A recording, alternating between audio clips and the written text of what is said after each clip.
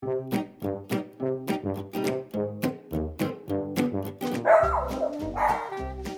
come here, buddy. You're going to be in the movies. And the person interviewing me wrote those words down, looked up from his piece of paper and said to me, "So do you think we're going to like that?" Yeah, I do what I do today, Kathy, because of a fourth grade field trip. No credit to me, just me fumbling along with what I knew at the time, and the dog being very forgiving of my mistakes. This is not about hockey. Okay, it's a little bit about hockey, but mostly it's about community. It's about connection. And it's about how those two things can change society. Hey, everybody.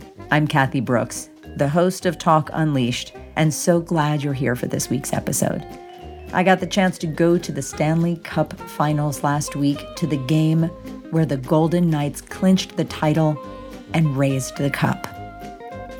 It was a spectacular experience, and I'll be dropping in the show notes a link to a deeper dive on a couple of different topics that I've written about the experience, about leadership, communication, team building, all of the lessons that have landed so powerfully from this team in particular, and especially this season, this magical season, where an absolutely unbelievable thing took place. A brand new team, only in its 6th year of existence, brings home the Stanley Cup. The other thing I talk about is the fact that I'm a meme, a literal meme. But I don't want to ruin your surprise. So grab a seat, get comfortable, because this is Talk Unleashed.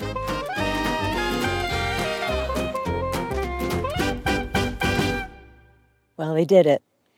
My Vegas Golden Knights, in their 6th year of existence, won the Stanley Cup. Now, if you're not a sports fan, you're not a hockey fan, that probably doesn't mean a whole lot to you. And to be honest, I'm not actually a sports fan. To me, there's sports, and then there's ice hockey.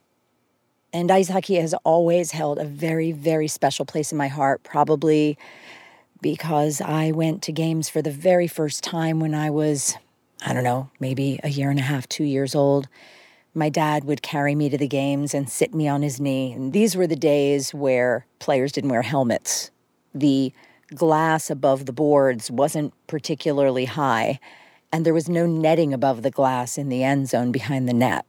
Pucks came off the ice all the time. There were fights, and by fights, I mean they looked like street fights being fought on skates. They were brutal, and I grew up outside of Philadelphia, where the Broad Street Bullies, as the Flyers would come to be known, were particularly brutal in their style of play.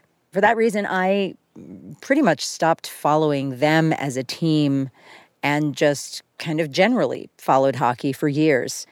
I was in San Francisco when the San Jose Sharks came about in an expansion. I actually went to the very first game. It was in the Cow Palace, and that was before they moved down to their arena in San Jose.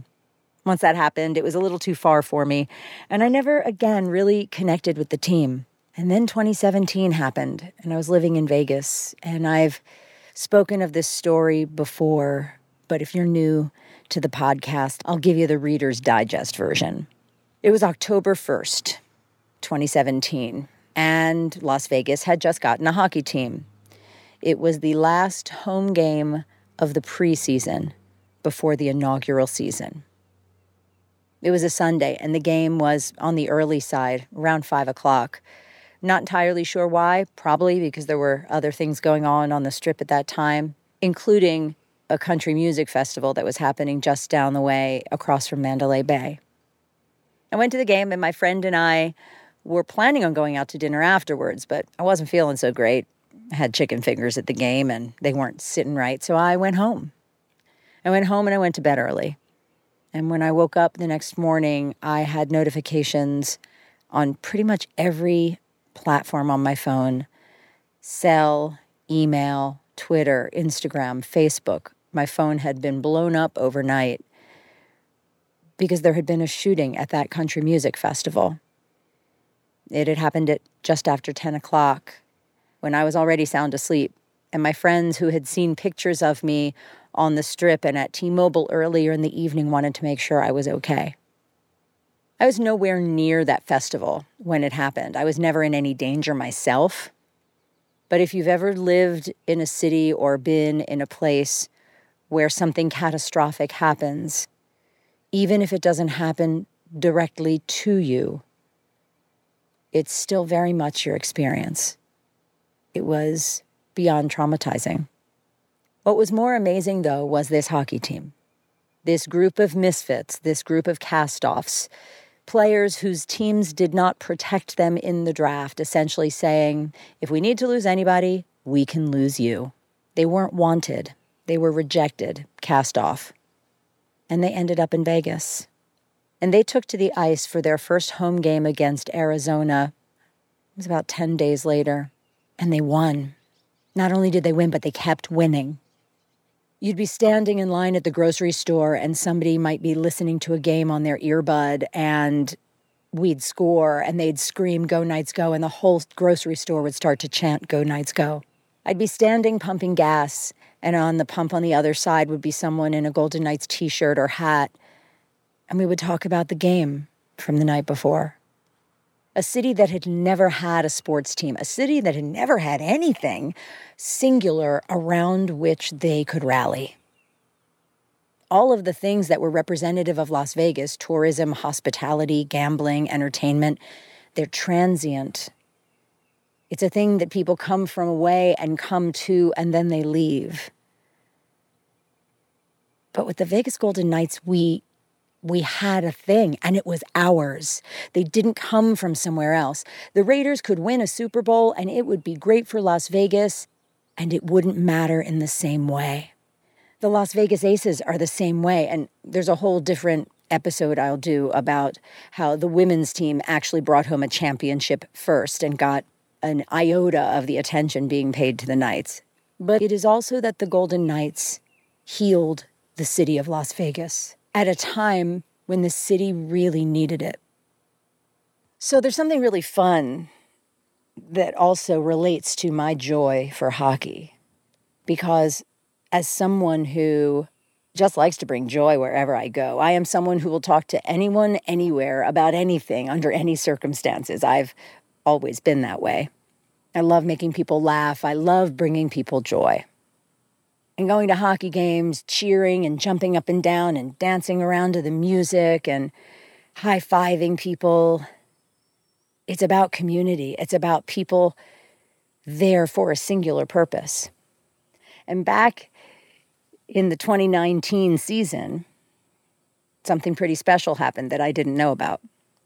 Unbeknownst to me, the NHL took a clip of me from one of the broadcasts and turned it into a GIF. That's right. You are right now listening to a bona fide internet meme. I didn't find out about it until the next season when a friend responded to a comment. Someone had posted, "Respond below with a GIF that explains how you feel about hockey season starting." Someone had responded using this image. My friend Stacy saw it and tagged me. "Kathy, is that you?" There I was, Elvis glasses, gold hood, and pom-poms at the ready. That GIF has now been viewed just about 40 million times. Spreading joy. Because that's what hockey really is to me. It's not about the sport. I mean, yes, I love the sport, but I can't quote statistics to you from all of the players and all of the teams. I don't follow all of the teams. I don't paint my face gold and black. I don't wear crazy outfits. Well, okay, the gold hood is probably a little bit out there, but I look mostly normal when I go to the hockey game. What this team means to me is something really big, and it speaks to communication too. Because it doesn't matter what team I cheer for. If a player is injured, I applaud when they get up off of the ice. And while I can't lie, winning feels really good. At the end of the day, if another team wins, I congratulate those fans. There's fun, healthy chirping and giving each other a hard time. And in the end, it's a game. And for me, it's hockey, it's dogs, it's classical music. For other people, it's baseball. For other people, it's art. For some people, it's different kinds of music. For some people, it's food, or it's fishing, or it's golf, or it's gardening, or it's knitting. It doesn't matter. Whatever your thing is, find it. Find the people who enjoy it. Find the people who enjoy it in a different way than you do. That's where communication really can get started. It can get started in that tiny percentage where we overlap. We can all find something to agree on. We can all find some central thing where we can agree. And the truth is that we have a lot more of those things than we have of all of the other shit that you might think tears us apart. The Vegas Golden Knights are Stanley Cup champions. I don't even have words. And that's saying something. We did it again. Another episode of Talk Unleashed. It's so great to have you here. And you know what would be even more great? If you could scoot over to Apple Podcasts, Google Podcasts, maybe even Spotify, and leave a review. Over on Apple, you actually have the chance to say a little bit about the episode. Spotify, just throw some stars on there, hopefully 5. It helps us get seen and helps ensure that this conversation and conversations like it keep getting heard by the people who need to hear them. So do us a favor, hop on over and leave a review. And in the category of saying awesome things about awesome people, huge thanks to my producer, John McClain, and the team at Monster Sound and Picture. They are just the best. And if you've got ideas or questions or feedback, I read all the email that comes in, so feel free to toss a message to talkunleashed@gmail.com. That's talkunleashed@gmail.com.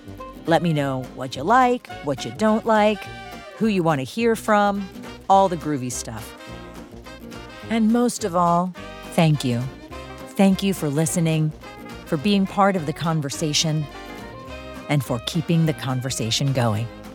See you next week.